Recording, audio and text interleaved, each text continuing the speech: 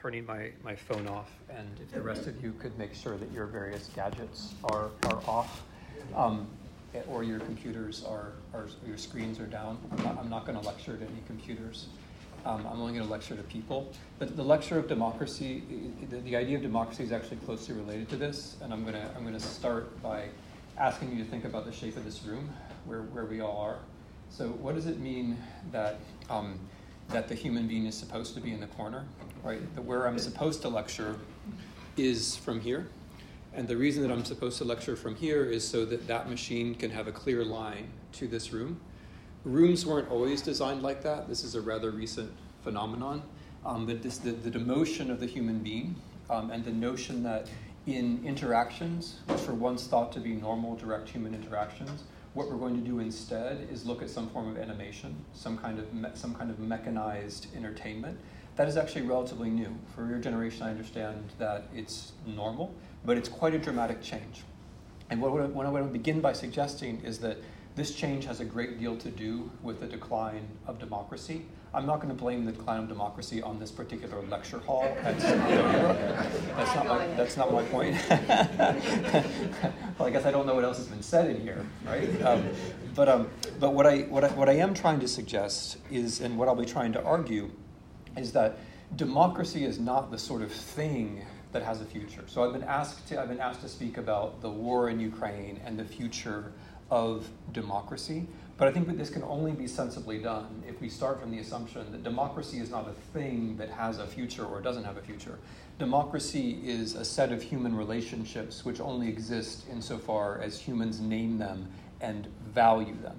And as we move into a world where we expect that the human stands in the corner and the machines are going to do the work, we're also moving into a world which is ever less democratic.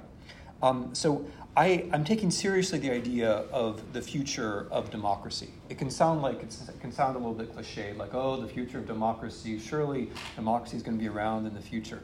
I'm going to take this seriously in a couple of ways. One of these ways is the obvious way. Does democracy have a future? Which I think is an open question. The odds are against it, I think, at the moment.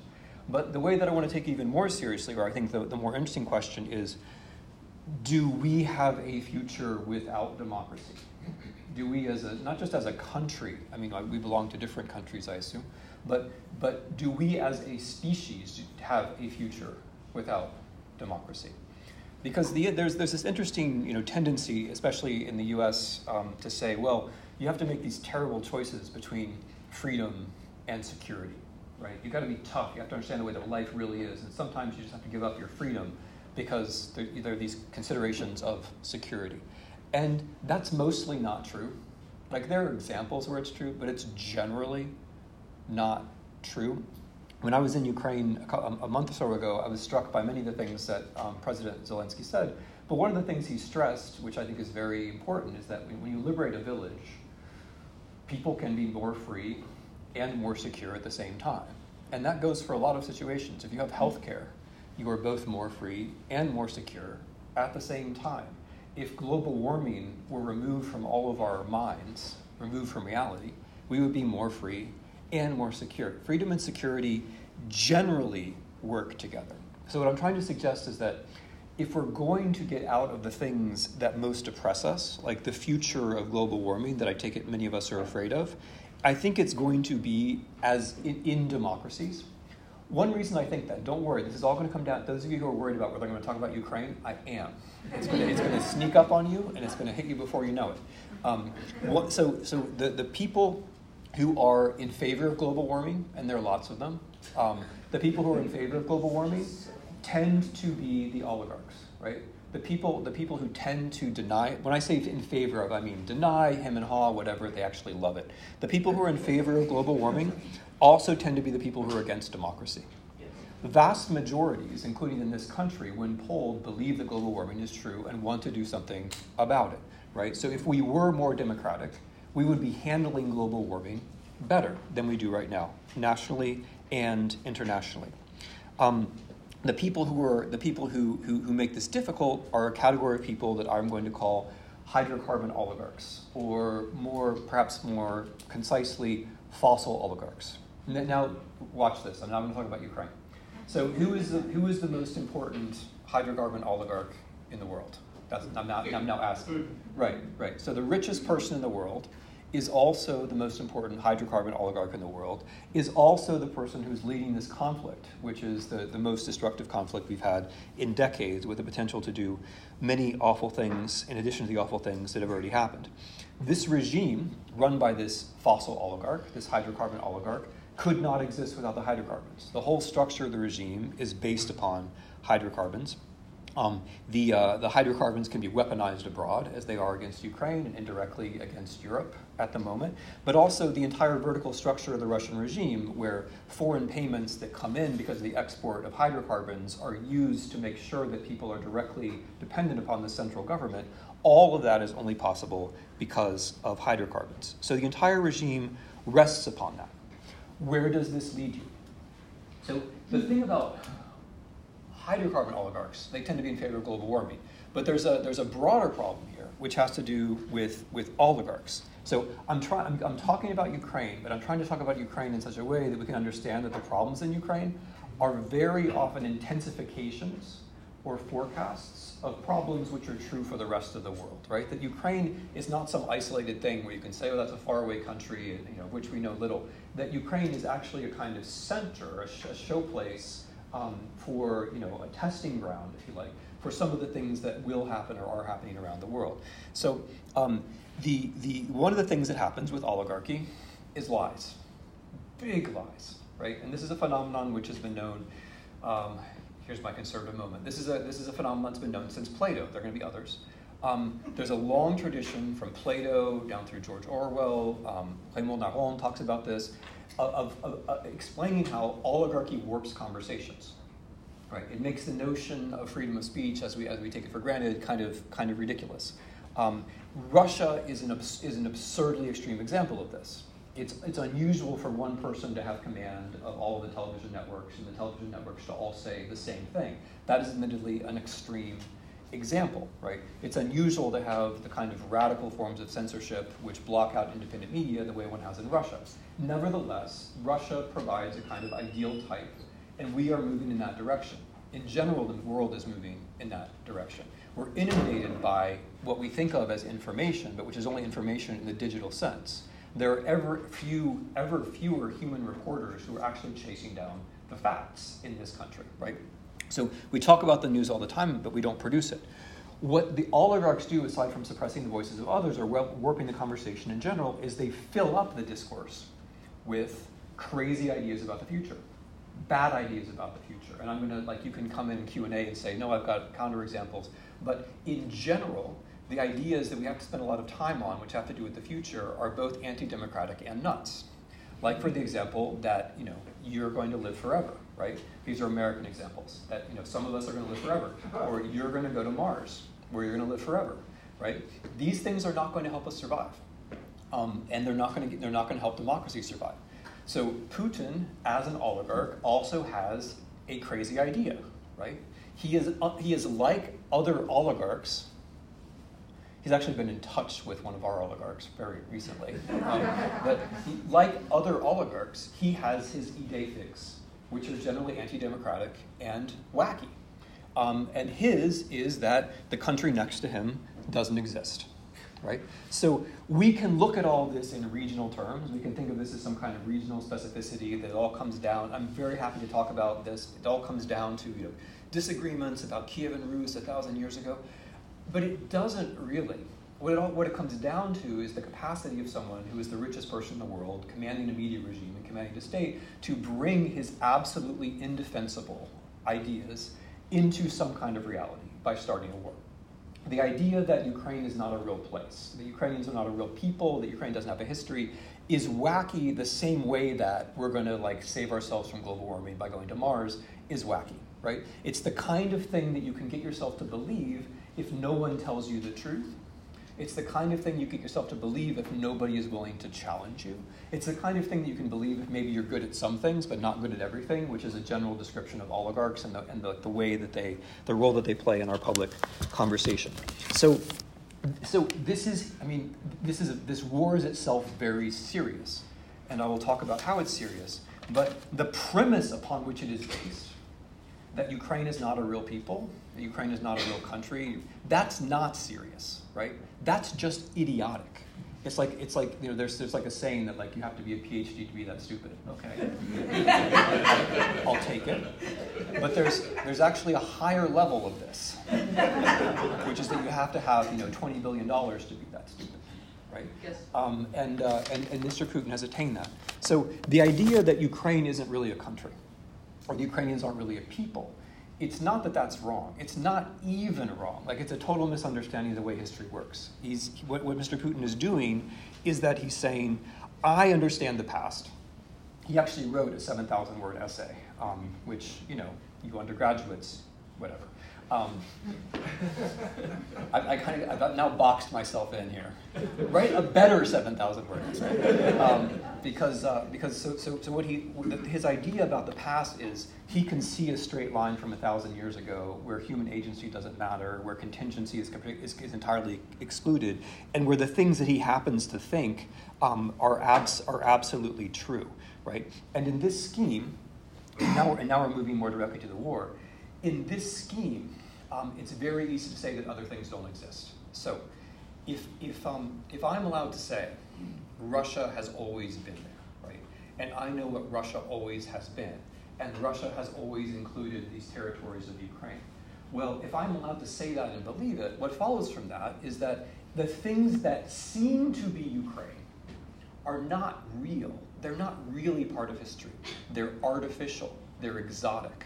They're corrupt. They shouldn't really be in the picture. And from that logic, it follows that I have the right to eliminate them, first rhetorically and then physically. And that's the way that Ukraine is actually talked about. So from Putin's point of view, the things that he believes in are real, right? They make very little contact with reality, which means that reality has to change. That's what follows from this. So Ukraine as a society, it's defined as being not real. It's just about the Poles or the Habsburgs or the Germans or the European Union or the Jews or the Americans or whoever at the moment is going to be named as the exotic external force which created this thing, right? That's what you say. And that means I have to get rid of all the people in Ukraine who believe in this idea. But once you start doing that, then you slowly realize that actually it's quite a few people, or actually it's pretty much the entire country. So this oligarchical whimsy, right? Because I refuse to dignify it by giving it like any more credibility than it is. This oligarchical whimsy can help us to understand the initiation of the war. It can also help us to understand certain global features of this war. The fact that this war is being principally led by a hydrocarbon oligarch in a moment of oligarchical whimsy helps us to make sense of some of the things, which again might just seem like regional catastrophes or accidents relating to this war. For example, the racial struggle for resources, right? So Putin, like many people on the far right, is obsessed by the idea of a demographic crisis. He doesn't care about a democratic crisis, about a demographic crisis. This thing that goes by the name of replacement theory, that there are too many people who are not like us, and so on. And so the way that the war is being fought, and this sometimes escapes attention, is perhaps less for territory and more for people. So the way that the Russians are fighting this war is that they are sending in the men from their own indigenous groups to be killed in Ukraine, and they're exporting back into Russia fertile women and children who they see as candidates for Russification, if not in this generation, then in the future, right? So, and they have by their own count, they have brought into the Russian Federation more than 4 million Ukrainian citizens, which is roughly 1/10 of the population of the country. So that is a genocidal act on a self-confessed one on a very large scale. Or the world food crisis, right? Because Putin is a hydrocarbon oligarch carrying out this kind of war, he's giving us a sort of preview of what the wars for resources will look like in the future if we let global warming continue. So by fighting this war, by occupying the Black Sea, by blocking the trade from Ukraine, by blowing up, by executing Ukrainian agribusiness executives, by blowing up tanks filled with sunflower oil, as happened a couple of days ago, but chiefly by making the export of food very difficult, Russia is starving the world, which is bad enough, but it's also a preview of the kind of war that we can expect later on. If we start from this idea that that this war has to do with a moment of oligarchical whimsy, which has very little contact from reality. You can understand its origins, its features, but also something about the course of the war and its difficulties from the Russian point of view. So this war has not been a success for Russia. This war has not gone well at all from the point of view of Russia. It also hasn't gone well at all from the point of view of the people who thought that they knew what was going to happen. That's something I'm going to return to. We're not going to escape blameless here. From the point of view of Russia, the idea is to destroy all of the Ukrainians, right? That's the premise. But then as you move into the war, as you move into the country, as time passes, there turned out to be far more Ukrainians than you thought. Russia's operational assumption at the beginning was that there were just a few thousand Ukrainians. It was like a thin crust of, depending upon the thinker, a thin crust of, Jews, like Europeanized individuals, whatever, Americans, a thin crust, gays. It depends on the thinker, it depends on the day of the week. But people who could be characterized as being somehow from outside. And so we're just going to go, and this is literally the plan. We're going to go in, storm an airport, take Kiev, and we're going to murder them all. And then the rest of the country will just revert to being our people, right? But that didn't work, right? And it didn't work because Ukrainians resisted. And the more Ukrainians resist, the more the logic comes, we have to kill more of them. Ever more of them. That's the way the logic works. But that logic doesn't necessarily lead to military victories. So the ideological assumption that Ukraine doesn't exist leads to a very flawed military plan, which is one of Russia's problems, not the only one. But it also lends to a genocide which steadily escalates, because the target group of people you have to get rid of has now been extended essentially to the entire population. And this is not just me saying this. This is Russian national television, which, if you're not watching it, that's why I'm here, to help you out. But about a week ago on Russian national television, a Russian fascist, a man called Gubarov, came on and said, the Ukrainians are possessed. This is interesting. They're possessed. So they don't know who they are. They're really Russians. They don't know who they are. They're possessed. And so we're going to tell them they're possessed. And if they don't accept that they're possessed and are really Russians, which is, let's face it, that's a lot to ask of someone. I'm not even going to try it. But if you don't accept that you're possessed, then I'm going to kill you. And then he goes on to say, we'll kill 1 million if we have to. And they're closer to 1 million than the Ukrainians like to admit, I'm afraid. We'll kill 1 million if we have to. We'll kill 5 million if we have to. We will kill every single Ukrainian if we have to, right? And so this is the logic of escalation. If the more Ukrainians there are, the more one has to get rid of. Now, this raises what I think is a really interesting question of what it means to exist.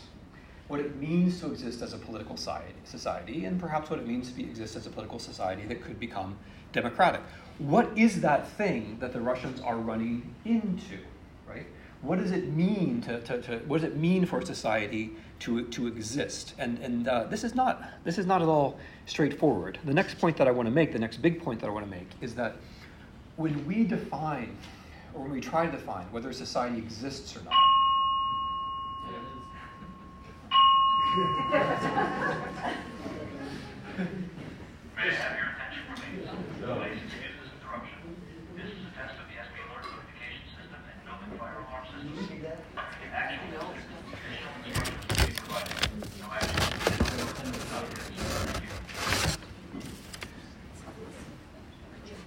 That was a really feeble bell. It made me want to sharpen a pencil. It didn't make me want to leave the area. So when we make the move to try to define whether society exists or doesn't exist, we're very often applying criteria that are comfortable. I know it's hard to put the phone down. I know it's really hard.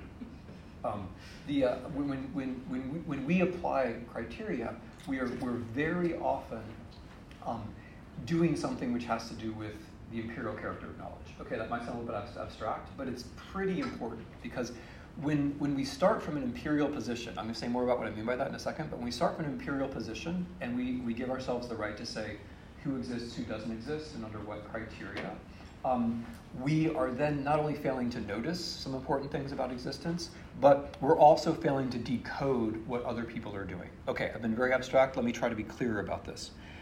One example of what I'm talking about is history.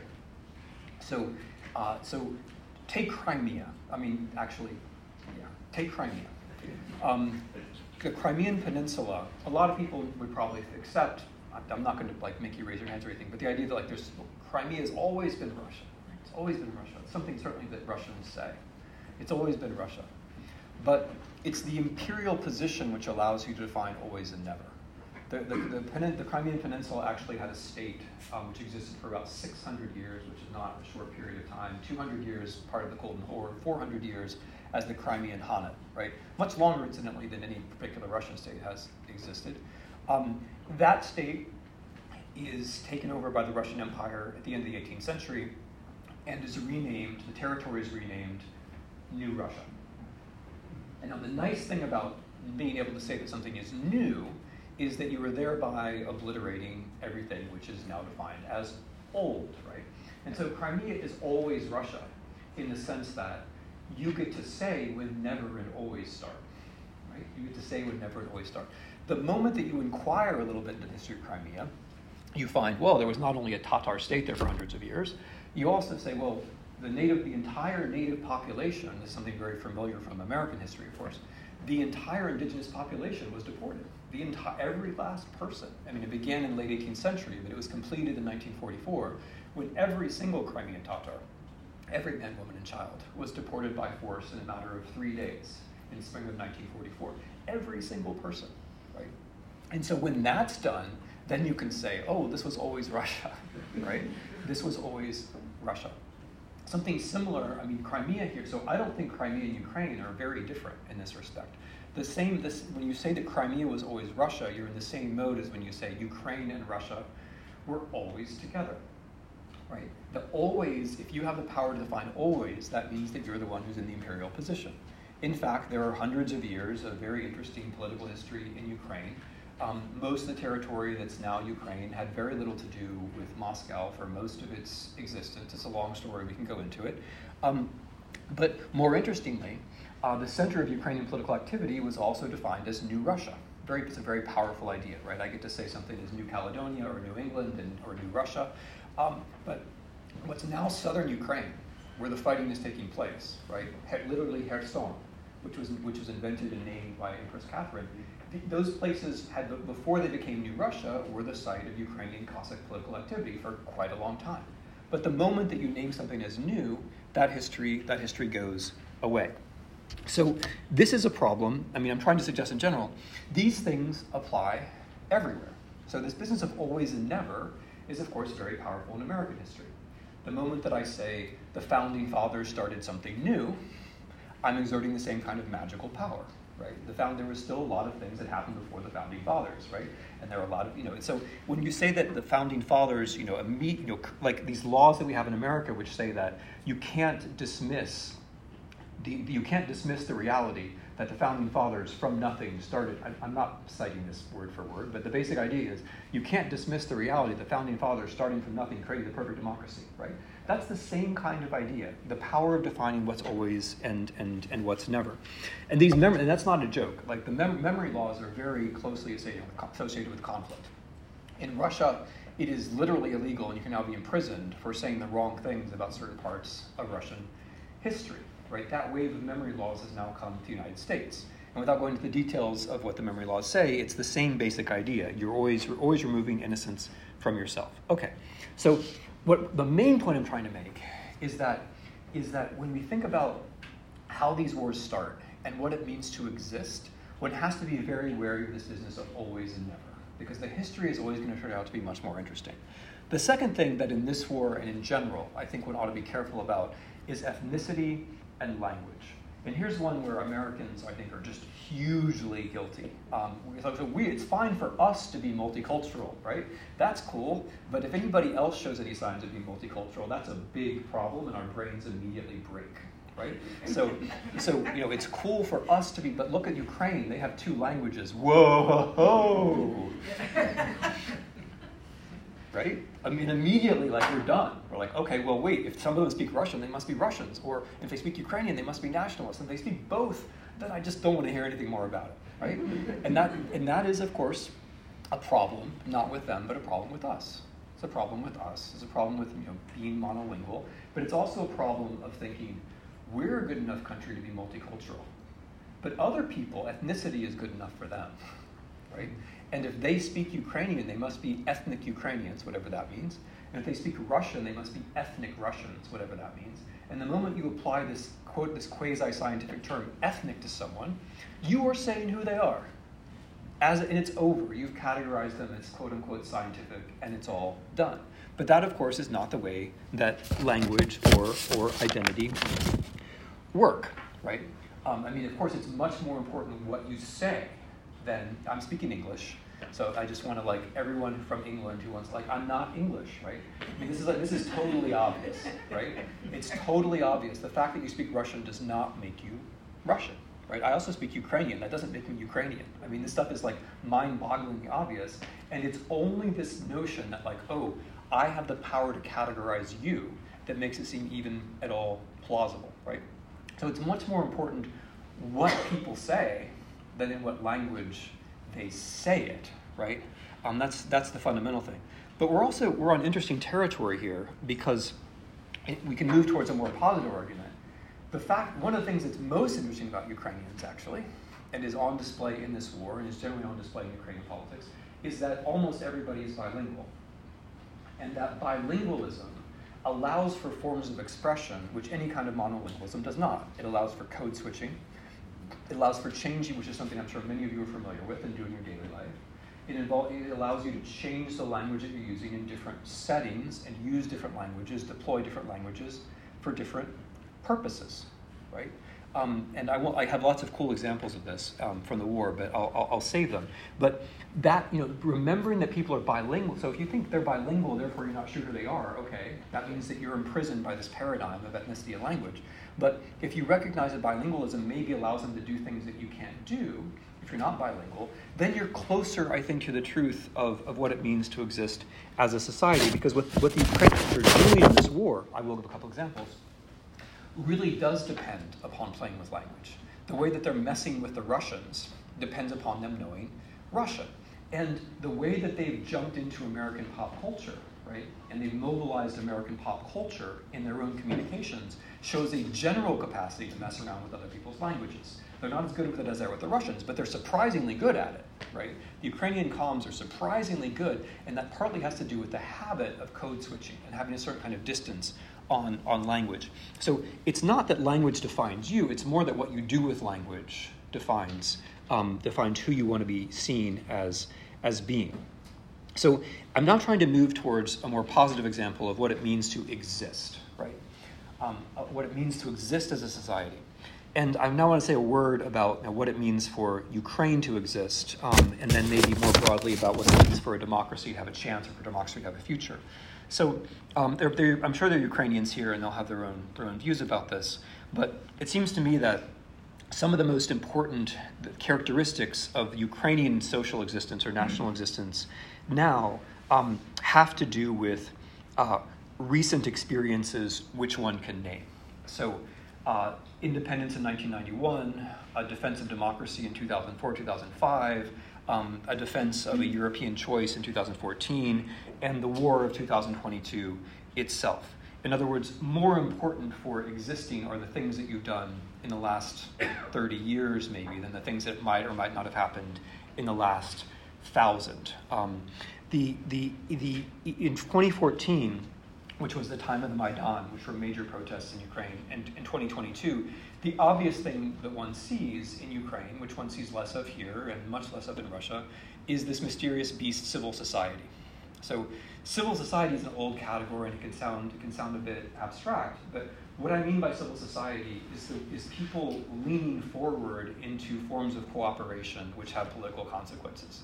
So the assumption that you're going to take responsibility along with other people for doing something important.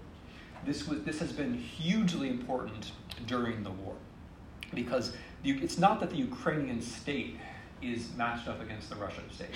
It's that the Ukrainian state plus Ukrainian civil society is matched up against parts of the Russian state.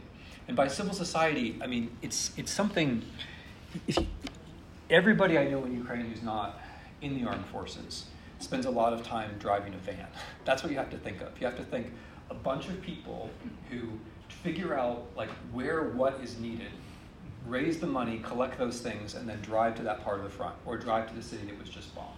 Like when you're looking at the pictures of Kyiv, and you're asking yourself, okay, or any city, Chernihiv, any cities that have been bombed, and you ask yourself, okay, how do the Ukrainians repair so much so quickly? Some of it's the state, but a lot of it is that people come and try to help. So Chernihiv, I was in Chernihiv last month. It's an ancient city, 7th century probably, just north of Kyiv. It was bombed at the end of the war, and I was in villages and suburbs around it too. And people's houses, which had been shelled by the Russians as they were besieging the city, are all very often partly repaired. And why are they partly repaired? It's because the neighbors came and they did the things that they knew how to do, which is striking, right? Also, sometimes it's people from Kyiv coming. That's all that's meant by civil society. It's like leaning forward to do the things that you can do. So Ukraine exists, I can talk about history if people want, but Ukraine exists because of experience, because of civil society. It also exists because of democracy. Democracy in the very simple sense of choosing rulers. There is a longer tradition of this in Ukraine, but in the last 30 years, Ukrainians have successfully defended their basic right to choose their rulers, their presidents at least, by direct election, which direct election is something that we don't have in the United States, and it's unclear, by the way, that we'll be able to even defend the kind of indirect election of presidents that we have that could fold in the next 8 years or less.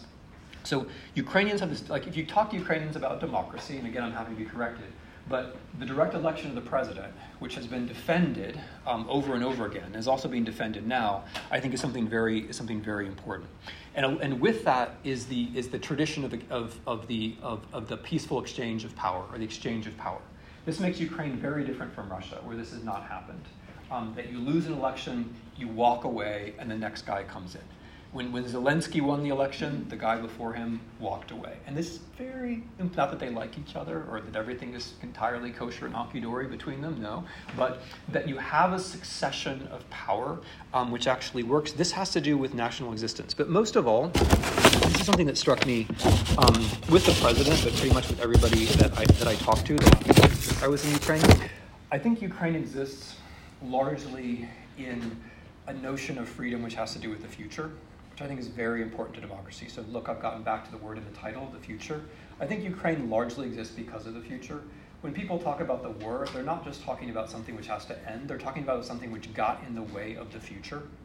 And when people talk about their notion of freedom, it isn't just freedom from the Russians, like freedom from this terrible occupation. It's also freedom to realize the plans and projects that we had for the future. That notion of freedom, which insists that there is a future, right? That politics is fundamentally about the future. I think that's one of the ways that Ukraine actually exists. Now, it's not something that you can point to. It's not, it's not quote unquote objective in the way these other things are. But I think that it's very important, and it's now moving me towards this definition, which I wanted to try to give, of what it means to exist as a nation, or what it might mean to exist as a democracy. I think a nation exists largely in a future, or in a common conversation about what the future might be. And this raises the question, I'm going to turn things around a little bit, this raises the question of whether Russia exists. So in our sort of baseline American, imperial framework that we fall back to when we're stressed, Russia is, of course, a real country. It's a great power. Didn't we have a Cold War with Russia? We take for granted that, Ukraine, we're not so sure, but Russia, that must be, okay, I'm not saying the Russian Federation doesn't exist as a state, but as a nation, I think that's really been called into question, at least in the sense that I'm talking about. The president of Russia never talks about the future. There is no vision of a Russian future. The dominant political thinkers in Russia don't talk about the future. They talk about a politics of us and them. They talk about the past. They talk about being a great power. But they don't talk about the future, almost to the point of taboo. And when one flips the view a little bit and asks if Russia exists as a nation, you then can ask related empirical questions. And I'd be interested if anyone can think of answers to these. But is there an example of a war fought in the name of a nation where more members of that nation have fled abroad in order not to fight in it? That strikes me as really significant, right? in early 2022, when, in late 2021 even, early 2022, Ukrainian men were leaving their jobs around Europe, whatever those jobs might have been, and they were going to Ukraine on the assumption that they were going to have to fight. When Russians have to fight, when they're mobilized, they leave the country, right? On a very large, not all of them, but on a very large scale. What does that say about the imagined future of a country, right, when something like that happens? Another empirical question, and again, I don't know, so somebody can help me out, but is there another situation where so quickly in a war, a country has had to empty its prisons in order to take the convicts to the front and have them fight and die? I can't think of another example like that. And that's what the Russian army, in its defensive position in Ukraine right now, the lines are made up of first prisoners, second recently mobilized people, and then what remains of the regular army is the third line. I can't think of very good precedents for that, but those are things which call into question the existence of Russia as a nation. And when I think about these arguments overall, I'm drawn to the conclusion, this now I'm shifting from existence to democracy, that the arguments for the existence of Russia very much depend upon the arguments for the non-existence of Ukraine. Right? That it's in naming Ukraine as not existing that we prove that Russia does exist. And if that's true, that would be a very significant problem, I think, for Russia, for the very basic reason that Ukraine does exist and is capable of defending its existence.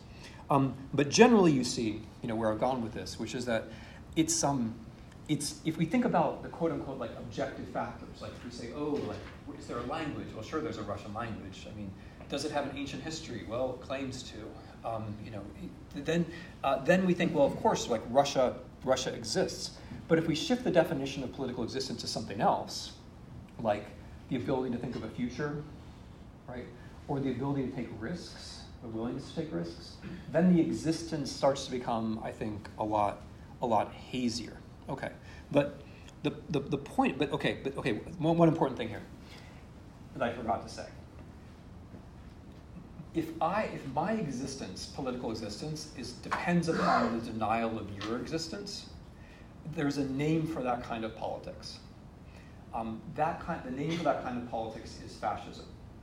Fascism is a politics of us and them, where I define my us by defining who the them is. Carl Schmitt, the most intelligent political theorist of Nazism, makes this very clear in his writings. Politics begins with naming the enemy. And that removes the very difficult question of saying who you are, which is a difficult question, because it turns out, I believe, it's impossible to say who you are with these objective things. You can only say who you are by making some kind of commitment, taking some kind of risk, risking to advance some vision of the future, right? But you can skip all of that. You can make it much easier on yourself if you just define who the enemy is, right? So if Russia exists by virtue of negating the existence of its neighbor, that is a politics of us and them, which is a fascist politics. Okay, but I don't mean for this to be all about Russia and Ukraine, as I keep saying. I actually mean for this to be deeply about us. I want to end by inquiring about where we got things wrong, or what our own sense of the objective factors was, such that we could lose track of democracy in this country, as I believe we have done, but also so that we could misanalyze Ukraine and Russia. And what I want to say here, and this is the last argument, what I want to say here is that the moment in 1991, when Russia and Ukraine became independent countries, when Russia, by the way, brought about the end of the Soviet Union, there are lots of funny rumors about who brought about the end of the Soviet Union.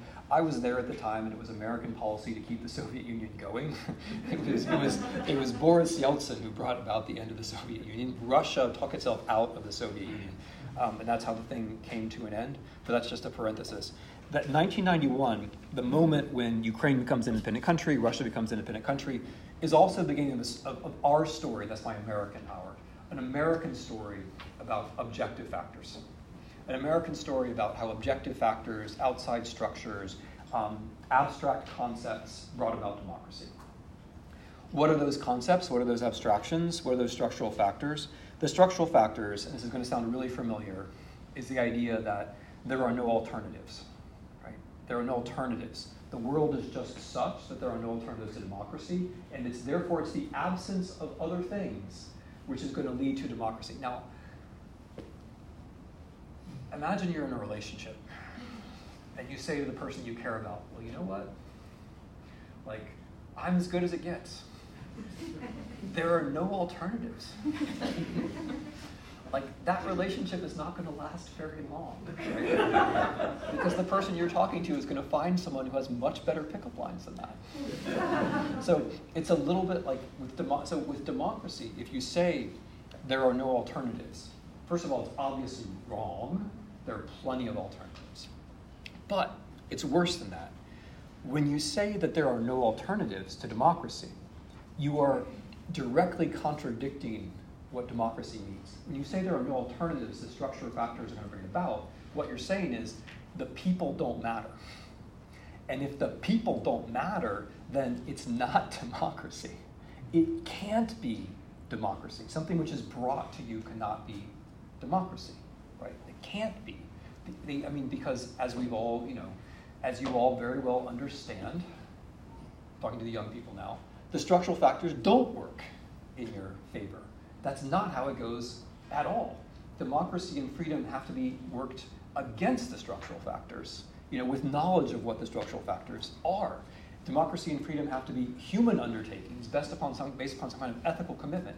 The moment that you say it's the structural factors, you're losing the habit of struggle. You're losing the consciousness that any of this is a struggle, and you're abandoning ethics. Because if you're saying the objective world as it is objectively brings democracy, then you're abandoning the entire moral part of the world. You're abandoning ethics entirely. It's all gone. So the structural factors, it's empirically wrong, right? So what were the structural factors? The structural factors, aside from alternatives, this other structural factor was capitalism. Capitalism is supposed to bring democracy. But, I'll make this very quick. Russia's capitalist, China's capitalist. There are a lot of countries that are capitalist. It's been a great century for capitalism. It's been a bad century for democracy. Happy to talk about the details, but that's the way it basically looks. The idea that capitalism is going to bring democracy, just like any structural factor is going to bring democracy, means that it's not the people, right? And if the structural factors then become the things which are sacred, right? Now, and finally, if you think that the structural factors have to bring about democracy, that there aren't any alternatives, you lose the ability to think about alternative futures. Good ones, bad ones, whatever. If there's only one possible future, capitalism brings democracy, then why are you going to be thinking about all the other possible futures? There's only one. And if you lose that capacity to think about multiple futures, then you lose the capacity to be a democratic person. Because a democratic person is someone who can envision multiple possible futures and try to make some of them real in the world. Okay, so I want to now just bring this up to the moment when this war starts. In February of this year, I'm going to make this personal because I think it works best that way.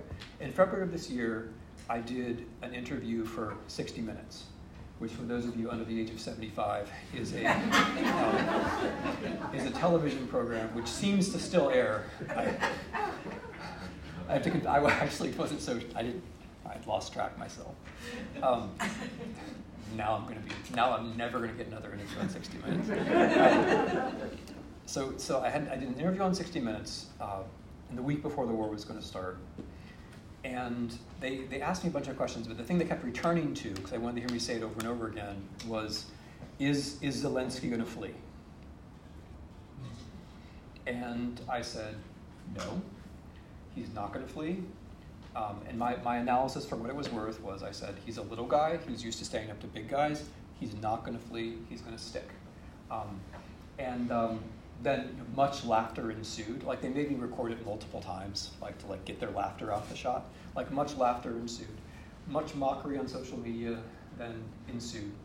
There was a class at Yale where one of my colleagues brought in Obama security advisors and Trump security advisors on the screens, and he replayed this clip from 60 Minutes, and they were professional enough not to laugh at me, but they said, Professor Snyder, with all due respect to your historical achievements and so on, he's going to run. He's going to run. They all said he was going to run. No exceptions. No exceptions. Why was everyone so sure of that, right? I think I know why. I mean, like, not to be too ad personam, but it's because they would have all run. But to make a more structural point, it's this: if you think democracy is about the structural factors, and the structural factors turn against you, what are you going to do? You're going to run. Because there's nothing in the world except those structural factors. And writ large, that is what has happened to us. The structural factors have turned against us, or maybe they were never really on our side in the first place. And so then what do you do? Right? Then what do? You adapt, you normalize, you just go along. And when an acute crisis appears, as with Russia invading Ukraine, it simply doesn't occur to people. I mean, I'm sure it would occur to some of you, but it doesn't occur to people in general that you might actually do something, right?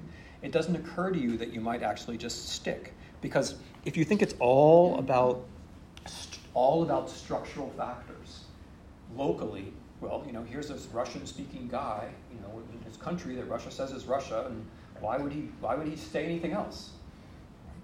Well, because locally it's not about the structural factors.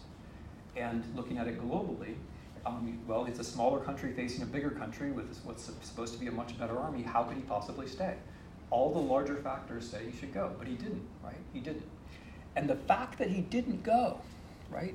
The fact that Ukrainians chose to fight, reminds us of something essential about both social existence and democracy, which is that it depends upon working against the larger conditions. It depends upon injecting ethical commitments, taking corporeal risk.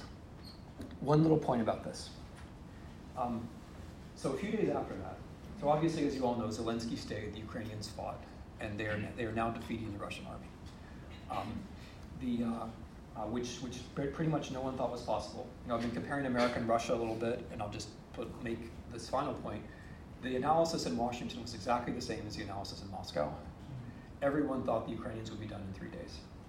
I was publishing articles in February about Ukraine, and my friends who were connected said, Tim, stop publishing this stuff, because in 3 days you're going to look like an idiot. Right? That was what people thought was the wisdom in both Washington and in Moscow. 3 days.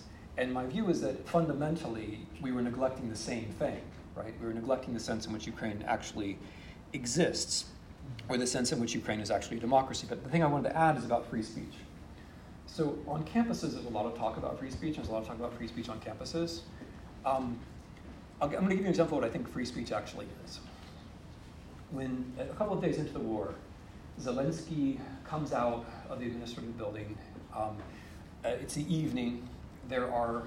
Bombs are still falling on Kyiv. There are assassins in Kyiv who are tasked to kill him personally. He comes out of the building. He takes out his phone and he says, the president is here, right? And then he goes to his crew and they're all there, right? And why is that so important? Why is that? Well, first of all, he's telling the truth. That's important. But secondly, he's denying Russian propaganda because the Russians invaded, and of course the thing they said is Zelensky fled, the government fled, it's all over. So he's denying Russian propaganda. But there's something more fundamental here, I think, which is essential to freedom of speech, which is that it isn't just that you speak the truth, it's that you speak the truth to power, taking a risk. Right? That's what freedom of speech is actually for. The long argument for freedom of speech, which begins with Euripides, says that freedom of speech is there in order to speak truth to power, taking bodily risk. So yes, you can come to campus and you can say obnoxious things, and then when people criticize you, you can say, it's my freedom of speech. But that doesn't make you a defender of freedom of speech. It just makes you a coward. Right? You can take advantage of freedom of speech to say all kinds of crazy things to make people upset. Fine. That doesn't make you a champion of the freedom of speech. It makes you a consumer of the freedom of speech, right? What Zelensky did was demonstrate what freedom of speech actually means, and it's a minor example of the larger point of what I'm trying to say, which is that if there's going to be democracy in the future, that democracy is going to have to be defended not just in the practical sense that Ukraine is defending it, but also in a kind of sense of moral commitment, right? Where we say we want a democracy, right? I mean, the reason that I'm fascinated by this is that, seriously, is that if it's like, I don't want to be over here, right? I don't want to be over here. I want to be here talking to you. Like, democracy really is falling apart in the United States. It really is falling apart in the rest of the world. And we could spectate, right? We could spectate. We could say the larger forces were with us, now they're against us. What can we do, right? Or we can actually say, we want to rule, right? We want to rule. It's better than other systems. We want to rule. So Ukraine is defending democracy in the obvious senses. It is an imperfect democracy. It's defending itself against a tyranny. It's resisting the precedent that Russia is setting about a tyranny attacking by force a democracy, which is no small thing. That hasn't happened very often recently. What happens in this war will set morale for authoritarians everywhere, right? In this country and around the world. It has major effects, for example, in China. What happens in this war? But fundamentally, and you've gotten the point, is that if the Ukrainians lose, then what is being lost is this idea that you take risks, right? That democracy is a kind of ethical commitment. And we will have missed our chance to notice this kind of thing, that the people have to want to rule. And that when rulers say that they represent, which is that's a word that Zelensky was obsessed with and kept returning to, represent, that when leaders represent, it's not just that they're representing interests, they're representing also what they think their people is, like what the people are, how they exist, what they actually mean. So I think this war does have to be won, not just for the future of democracy. I think this war has to be won so that there can be a future. Right? I think this war has to be won so that we will be able to see some kind of a future. And that's, in a way, like, that's what this is all about. The question I tried to say, does democracy have a future, isn't just some kind of rhetorical throwaway. The notion of democracy and the future are very, very closely connected. We have to recognize there's a possibility that Ukraine will lose this war. We have to recognize there's a possibility that democracy will fail in this country, which I think is a very proximate possibility. We have to recognize those possibilities. We also have to be able to see better possibilities. Ukraine can and should win this war. They will win it unless we let them down at this point, right? That is possible. It didn't seem possible to most people who mattered just a few months ago. But now it's not only possible, it's probable. But it's only probable because people did things which it seemed like the structural factors would have prevented them from doing. That's the basic lesson. So democracy and the future are very closely connected to one another. We have to not only to see that democracy is at risk and that bad, and there could be undesirable futures. We also have to be able to imagine the desirable ones. And I think Ukraine has done something to help us with all of that. So I have taken a lot of time now. I have to catch a ferry before too awfully long, but in the time between now and then, I want to be able to answer your questions because you're going to ask me things I can't predict, and I'm looking forward to what those things might be. So thanks very much.